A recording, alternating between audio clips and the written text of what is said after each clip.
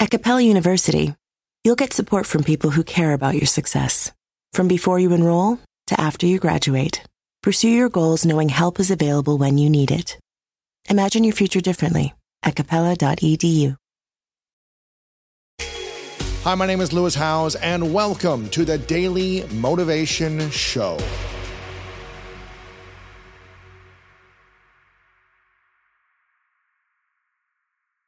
Today's episode is all about taking control of the role that money plays in your life. When you decide to learn the language of money, you begin to unlock abundance in all the areas of your life.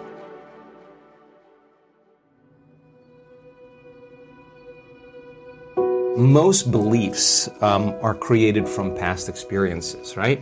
So children, when they're in their early ages, their brainwaves are very slow. Like their brainwaves are in alpha when they're like 7 to 12. They're in theta when they're like 2 to 6 years old. And they're in delta like when they're newborn to 2 years old. And so these brainwave states are states that were really suggestible to information. So when we hear information, we believe it. And we accept it, we believe it, we surrender to it as if it's the truth without analyzing it, because there's no analytical facilities yet.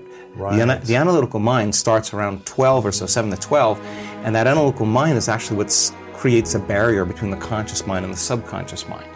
That's really, really important, because if you heard money is the root of all evil, money is bad.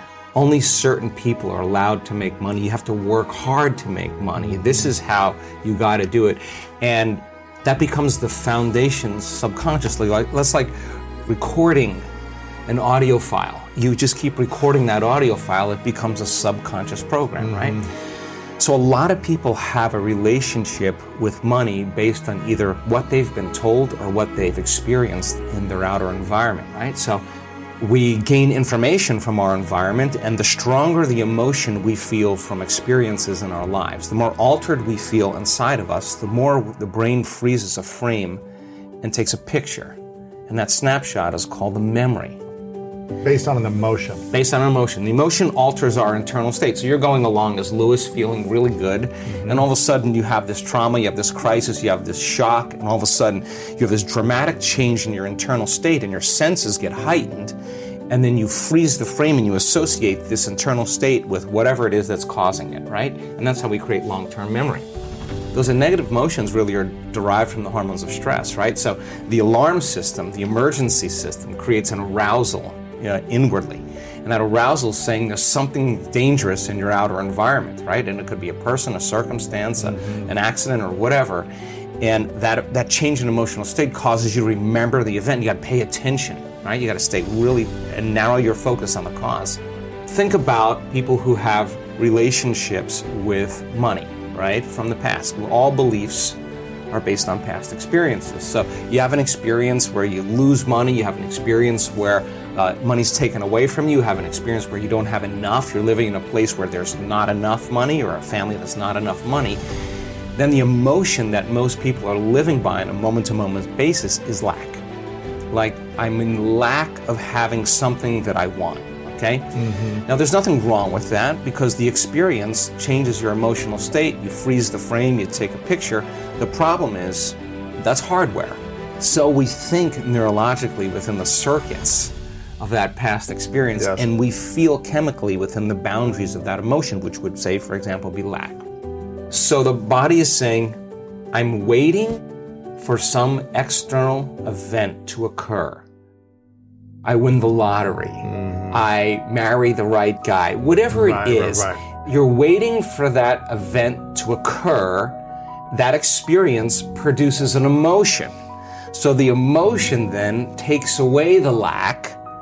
And so when we play the game in three-dimensional reality, the creation game in three-dimensional reality, we experience separation from everyone or everything, because our senses fool us into the illusion, the hallucination of separation. I'm here and you're there.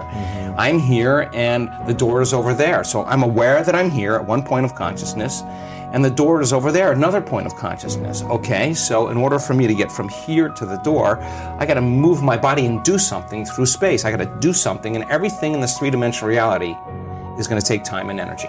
right? So, okay, so then here's Lewis right here. And then he says, okay, I want this experience in my future. And your brain automatically predicts and projects how far in the future you think it's going to take. Maybe it's a year, 5 years, 10 years. 30 years. Oh my gosh. Right? Because that's what it's going to take to pay off that house, right? So now, one point of consciousness, I'm here. The other point of consciousness is where I'm placing my dream. So I'm separate from that experience. So then how do I get to that experience?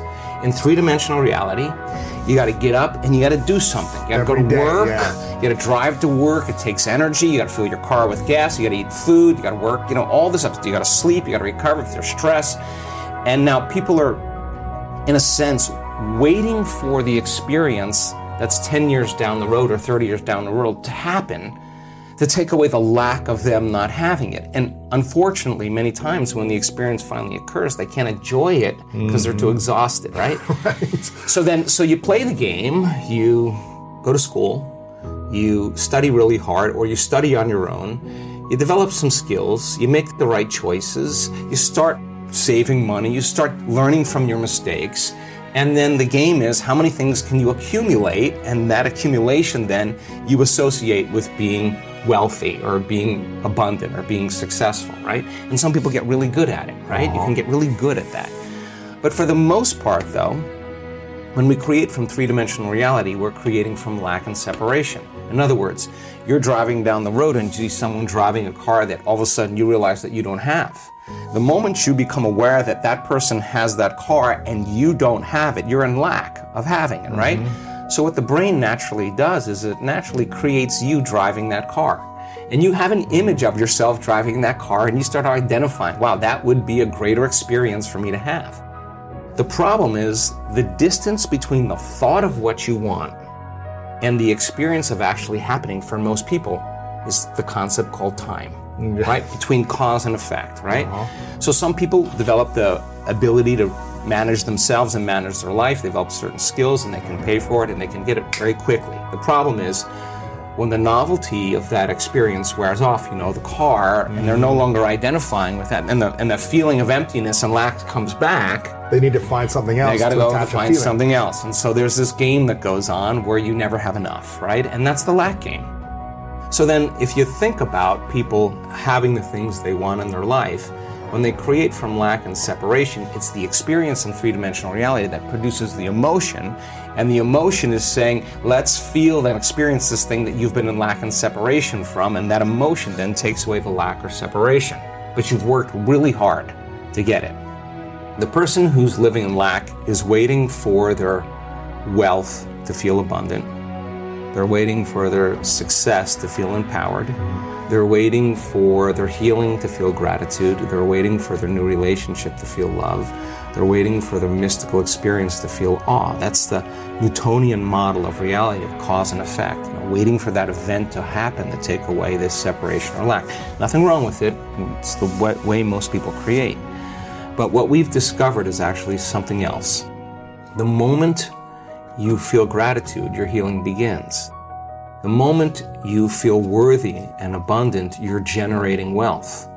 The moment you're empowered, you are moving towards your success. The moment you're in love with yourself and you're in love with life, you'll create an equal. The moment you are in awe of life, you're going to have a mystical experience.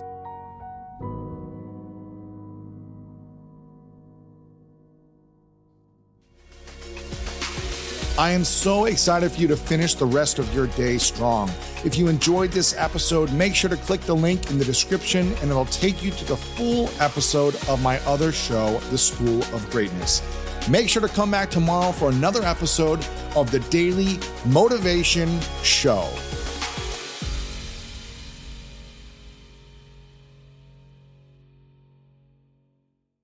Are you ready to shop? Rakuten's Big Give Week is back. Get 15% cash back at hundreds of stores, including headliners, Adidas, Elf Cosmetics, and Lego. Rakuten is how in-the-know shoppers get the best savings. They shop the brands they love and earn cash back on top of deals. During Big Give Week, May 6th to May 13th, the cash back rates are even bigger. You can save on everything you need for summer like clothing, outdoor gear, and travel. Join today for free and get an extra 10% cash back boost. That's an extra 10% cash back on top of Big Give Week's 15% cash back. You won't see higher cashback rates than these. Go to Rakuten.com or download the Rakuten app, Rakuten. Shoppers get it.